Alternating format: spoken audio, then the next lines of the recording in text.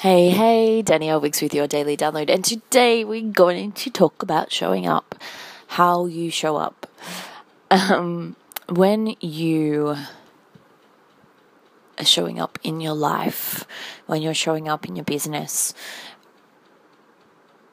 it's really more about the energy behind showing up, because when we are hiding from the world, when we're not showing up, when we're taking the, easy route, that's energy that's put out. That's vibration that's put out, and people pick up on that. So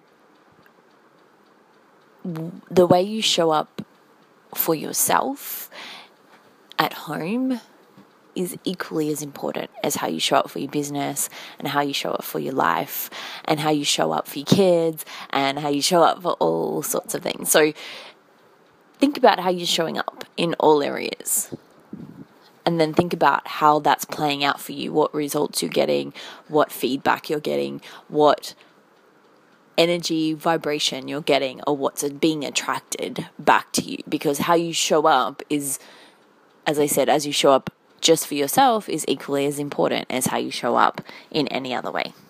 Have an awesome rest of the day, guys, and remember, it is your life in your hands. See ya.